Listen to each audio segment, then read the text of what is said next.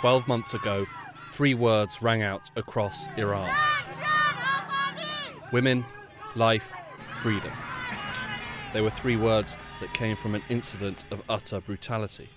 The killing of a young Iranian woman, Mahsa Amini. Women, life, freedom. With these 3 words came a demand from the street that Iran must change.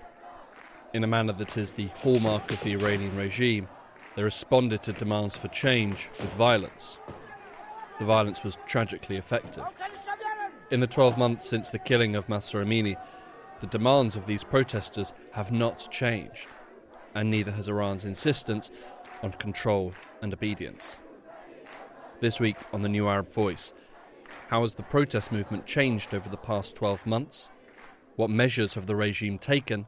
And what is the legacy of Mahsa Amini and her senseless murder? My name is Hugo Goodridge, and you're listening to The New Arab Voice.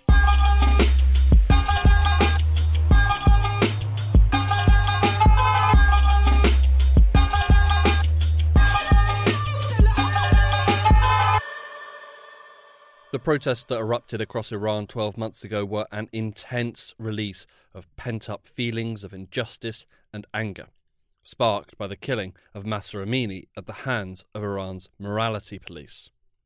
Mahsa, also known by her Kurdish name, Gina, was snatched off the streets in the capital Tehran by the country's morality police, accused of wearing the mandatory headscarf incorrectly and beaten so badly that she fell into a coma and later died in hospital.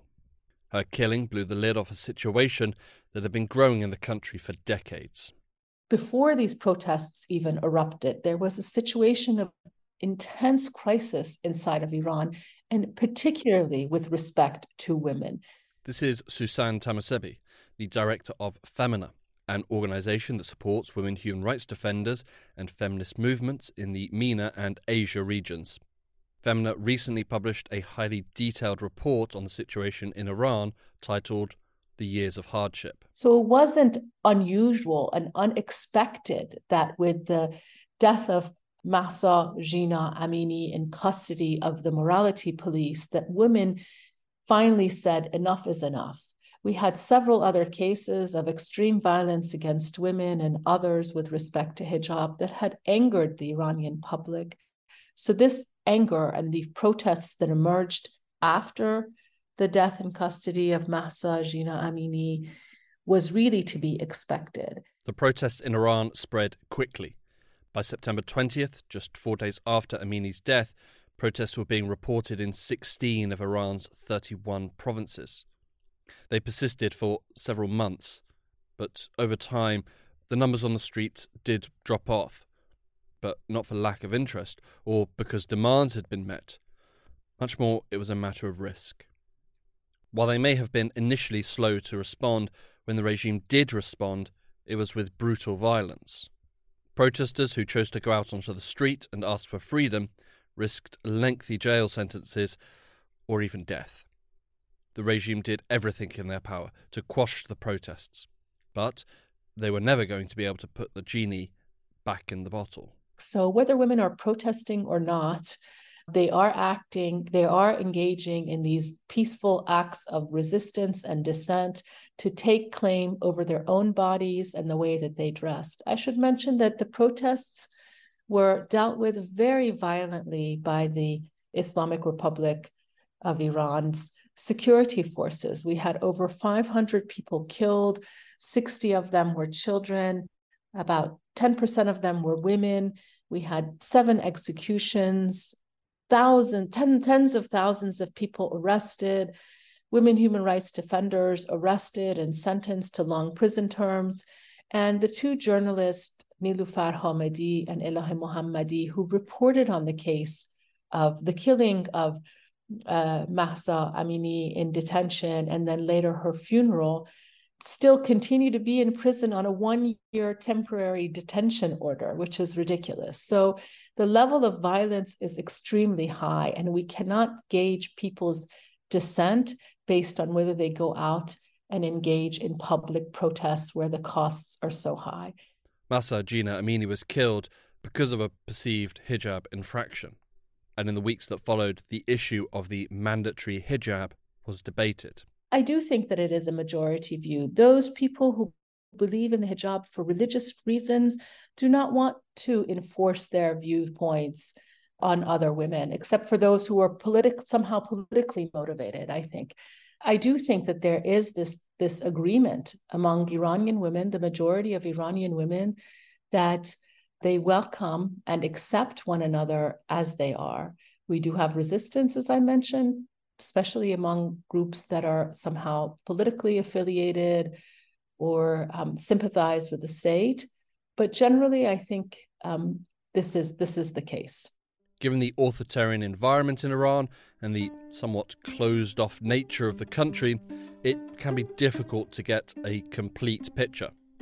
But a November 2022 report by the Tony Blair Institute for Global Change, in conjunction with the Group for Analysing and Measuring Attitudes in Iran, conducted polling over a 2-year period. Perhaps predictably, the compulsory hijab among young people aged between 20 and 29 was opposed by 78% of respondents. Among those aged 30 to 49, 68% opposed the compulsory hijab. And among respondents aged 50 and over, opposition increased, with 74% of those polled stating their opposition to a mandatory hijab for women.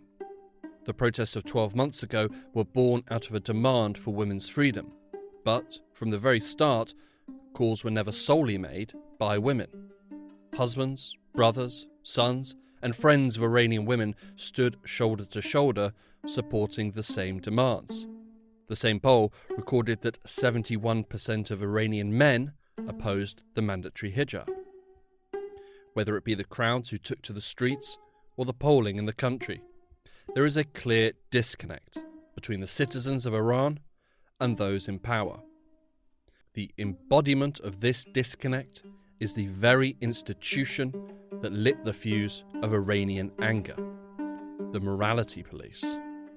One of the main demands that emerged immediately after the death in custody of Mahsa Amini was the dismantling of the morality police, the end of the violence used to control women's bodies and their dress, and the freedom to choose one's dress. These were some of the more immediate demands that emerged following her death. And it's unfortunate that the Iranian state has refused to listen to its own citizens again and again and again, because these have been demands that have been echoed over decades. Not only these, but other demands with respect to women's rights and expressed by women, by the women's movement for decades. And the Iranian authorities have refused to listen to these demands, to abide by these demands, to take any action to reform the laws and the way that they view women. With the start of the protests and the intense anger directed at the morality police, their methods and the impunity they appear to enjoy, the regime initially withdrew them from the streets. Rumours circulated that they had been disbanded, but these rumours later turned out to be false. And in July of this year, the regime announced, in a depressing turn, that they would resume morality patrols on Iran's streets, enforcing the dress guidelines for women. The morality police, I think, was, in my reading of the Iranian decision-making and the Iranian state, wasn't ever going to go away. I think what they've done is bring them back with perhaps a new, more sort of specified mandate. This is Dr. Sanam Vakil, the director of the Middle East and North Africa program at Chatham House. The reason why the regime has been uncompromising over this issue is for a few reasons. First of all, I think that the establishment and the leadership, and particularly Iran's supreme leader, sees compromise as begetting further compromise. And they very much fear that a shift on an important foundational issue like the hijab would then lead to the goalposts moving and other pressures being imposed and coming from below, reasserting control on ideology and on the foundation of Islam and Iranian society. I think is important for the leadership to establish authority. That's their position. They want to be imposing and they want to force compliance. And Susan again. I think the Iranian state sees women as a security threat, unfortunately, and their demands as a security threat. The Islamic Republic has taken a very conservative interpretation of Sharia law and applied it to the legal system that governs the lives of Iranians, and especially Iranian women. The only thing that is in accordance with Islam, or their version of Islam, is actually women's status. So this, in a sense, is a last stronghold that they're not willing to let go of. Part of the people that support the Islamic Republic, that wholeheartedly support the Islamic Republic, this is an important issue for them. So it's really a matter of responding to the political groups that support them, the Iranians that do support them. And I do think that they really are a minority, this extreme group.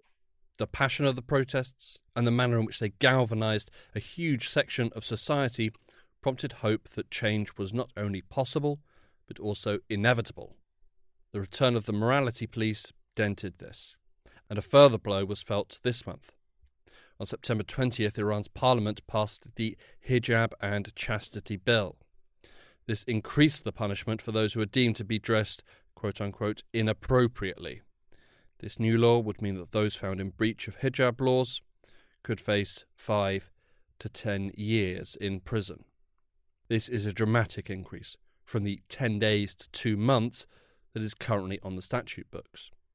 Additionally, fines of up to $7,300 can also be imposed. So in that sense, it's worrisome, because we've long said that the issue of women has been securitized by the Iranian state, but this is a more formal way of securitizing women's bodies, control over their own bodies and their dress. But this bill is also worrisome in the level of the exorbitant amount of fines it imposes on women. It's an attempt to make money off of Iranian citizens and whatever that they can. And of course, if you watch the developments around this bill, there was a sort of a very public disagreement among different branches of government about who would benefit from the funds that were collected from these fines. And ultimately, it was the executive branch, the presidential office, or the executive branch that benefits from the fines imposed on women. But these fines are exorbitant, and even the initial fine for this ends up being several times the salary of an ordinary worker. I should mention that it creates different classes of women who can afford the fine and women who can't afford the fine. So poorer women will have to observe the mandatory hijab and will lose control over their bodies. So this, for me, is worrisome. The new law also increases punishments and fines for business owners and employers seen to violate the law. These fines are also exorbitant because they hold managers of businesses and public spaces and even government offices responsible for the behavior of women who work for them. So we will see others beyond the multitude of security agencies responsible for controlling women's dress. We will see ordinary citizens also responsible for controlling women's dress. These people will be fined if the women in their establishment or in their offices do not observe the hijab.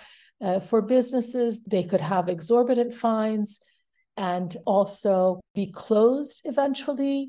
People riding in cars, their cars will be impounded, and they have to pay the heavy costs of the impound lot associated with that. If passed, the bill not only splits the country on gender lines, but also class lines, pitting women against other women. For the bill to become law, it still needs the approval of the Guardian Council, who cannot be accused of harbouring any liberal or reformist views.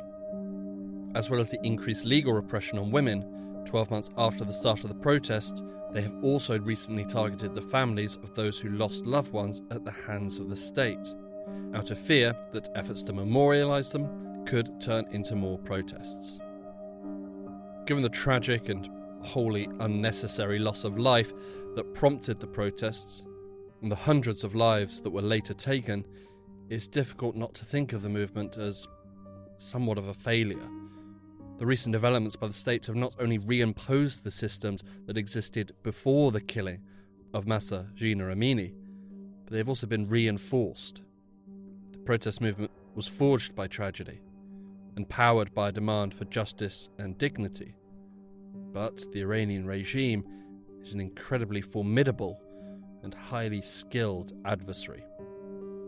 Dr. Sanam Vakil of Chatham House again. The Islamic Republic has a long history of protests, but even if you look at the principal protests over the past 20 years in Iran, you had student protests in 1999, you had Green Movement protests in 2009, protests in 2017, protests in 2019, and then the protests of last year. This is a country that has experienced a lot of protests. I think they're quite used to protests as a system, and the political establishment has developed and honed a crackdown playbook. So while I wouldn't characterize them as living in fear of further protests, but they try to manage and contain further uprisings and protests. As previously mentioned, the Iranian regime is unwilling to fold on issues and provide any concessions to protesters. It did not listen to any calls regarding the compulsory hijab, but neither did it pay heed to any of the other issues that joined the protests last year, whether they be social or economic in nature. The regime has a narrow position and structure. It's a narrow position and structure that it likes, because it ensures its survival. To change this is to alter the foundations, and to alter the foundations brings risk. It's an authoritarian system, and the sort of intention of an authoritarian system is to survive despite the people. And in order to survive, it has chosen to become more narrow. It needs to be narrow in order to maintain power. And it can't be as inclusive, because inclusivity, from I think the reading of the Supreme Leader, inclusivity has ushered in protests and has ushered in political challenges. So narrow consensus among conservatives guarantees easier execution of policy, easier implementation of any kind of decisions, less contention at the top, similar to what we see in other more closed authoritarian systems. The constant figure at the top of this narrow and concentrated power structure is, of course, the Supreme Leader Ayatollah Ali Khamenei. In recent years, when protests have erupted, Khamenei has been the focus point of the protesters' hate, generally edging out the president or other institutions like the army. Each round of protests that we've seen since 1999 have become very political and more personal, with Khamenei himself, his members of his family, his son, being directly attacked by protesters. So, he's certainly being called out and being held personally responsible. But at 84 years old, time will eventually get the better of him. And the man at the top, for it will undoubtedly be a man, will change. The protests following the killing of Mahsa Amini shook Iran. When Khamenei goes, it has the potential to be an earthquake. It's really an unknown known. It's on the horizon. I think the regime is very conscious that it's on the horizon. And so there are a number of scenarios that I could sort of anticipate happening. One is the system remains intact and a new supreme leader is selected from within the Assembly of Experts. You could have a contest for power within the Assembly of Experts. This is the body of 86 clerics that are tasked with electing the next supreme leader. You could have constitutional reform, which also took place in 1989 during the last succession. And that reform could amend the political system or lead to any number of outcomes where they could create a council of clerics that would sit at the top, perhaps in a much more informal position of power. You could have a military coup. I mean, everything is on the table right now to a certain degree. But I think that part of the reason why individuals and institutions are more resistant to reform is by maintaining narrow control over the state. It allows them to manage succession in a bit more of a coordinated way. And sadly, for Iranians seeking immediate change in the country, until the fateful day that Khamenei does go, the country's power brokers are likely to remain in a state of stasis, unwilling or perhaps fearful that to make too bold a move could jeopardize their position in the inevitable future. I think that we are in a period of political transition, and that's clear to me because you're not seeing bold leadership or decision-making from any of the institutions or individuals, be it the Speaker of the Parliament or the President, or everyone is working within the system and trying to build consensus, which is a certain type of leadership. But we are not seeing policy reform, economic reform. We're not seeing new ideas to try to improve governance, reduce corruption, improve accountability. We're seeing, perhaps mini band-aids, patterns of sort of patronage, not real efforts at building strong and more effective governance within the system. So I expect this pattern of decision-making to continue until Khamenei dies. And I think this is going to continue also because these individuals who do have leadership, but maybe not adequate authority, are looking to preserve their leadership and preserve their relevance through the transition and in what comes next. And so everyone is being quite cautious. The protests last year, the protests in 2019, 17, 2009, and any others you care to mention have shown time and again that the regime is facing an angry population who want to see them thrown from office or, at a minimum, implement broad reforms. So where is the glorious leader? Who will lead the people? Currently, no one, but with good reason. I think there are many potential leaders in Iran. Many of them, though, are in jail. Whether you have activists and lawyers like Narges Mohammadi or Nasrin Sotoudeh, just to name two, they've both been in jail for quite some time. And the Iranian government has been very strategic in cracking down on civil society, arresting potential activists, breaking up networks. This is a system that has been built on the foundation of a revolution. These are former revolutionaries. So over the course of 4 decades, they've become quite effective at preventing organization and preventing leadership from developing, because ultimately, they're seeking to prevent any kind of revolution or political change from below. There have been flashes of an organised opposition, but they have faltered, either due to their own failings or because of regime pressure or interference. There was a brief moment where a number of activists, alongside the former Shah's son, Reza Pahlavi, came together and tried to demonstrate unity and created a sort of alliance for democracy. But that movement fractured very quickly and really reflects factionalism in the diaspora, lack of consensus on what political future could be for Iran and Iranians. And I think that there's got to be a lot of learning and bridge building abroad as well as inside the country. I think people are quite clear on what they don't want, and they don't want the Islamic Republic. But I don't think there's consensus among 5 million abroad and 85 million people inside as to what people do want. And so I think we have to be quite conscious and humble of those limitations. As seen in the past 12 months, if Iranians go out onto the streets and protests, then lawmakers will not listen to their calls, and they risk being arrested, beaten, or even killed. And any effective opposition leader or group is outlawed and shut down before it can ever begin. I think the option for Iranians that are seeking political change is a bit of a longer term one. It requires them to reflect on the history of the revolution and think about what is needed in order to build networks and consensus and leadership within the system of the Islamic Republic. And that's, of course, a very big ask for ordinary individuals that would have to, potentially risk their lives through this process. But without organization, networks, leaders, and some thinking as to what comes next, there aren't options.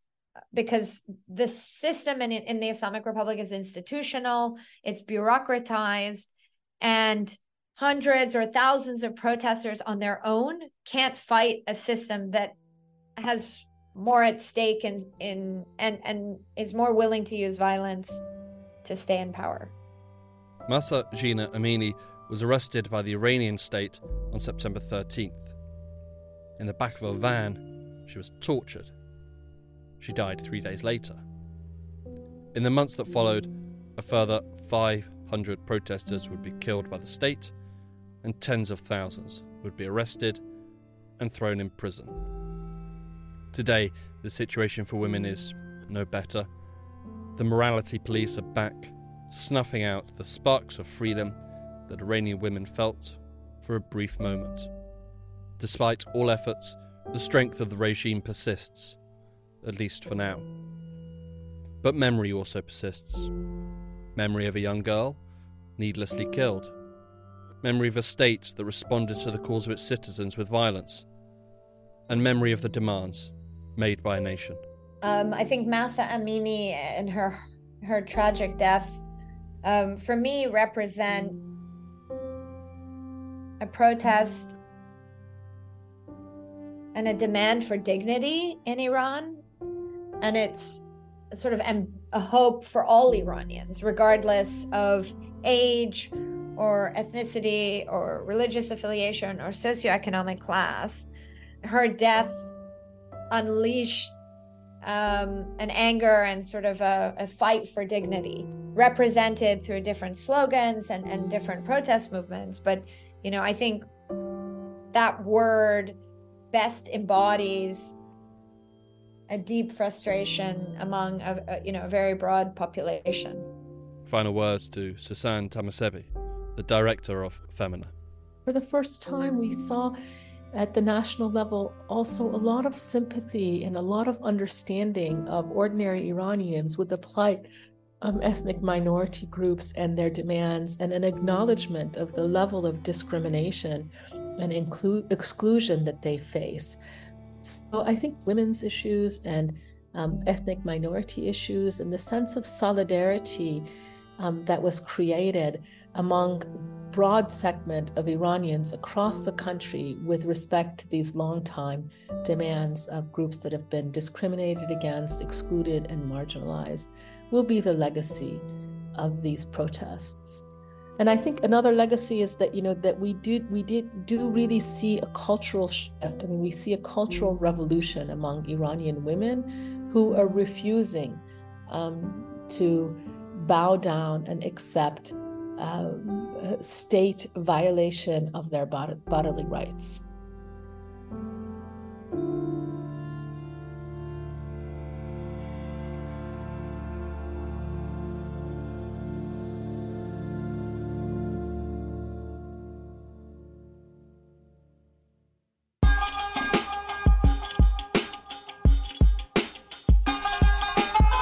This episode of The New Arab Voice was written and produced by me, Hugo Goodridge. Our theme music was by Omar El Phil. The New Arab Voice will be back next week. Until then, you can find all our previous episodes on all major podcast platforms. You can also check out our Instagram page and Twitter account, both at The New Arab Voice, for additional content.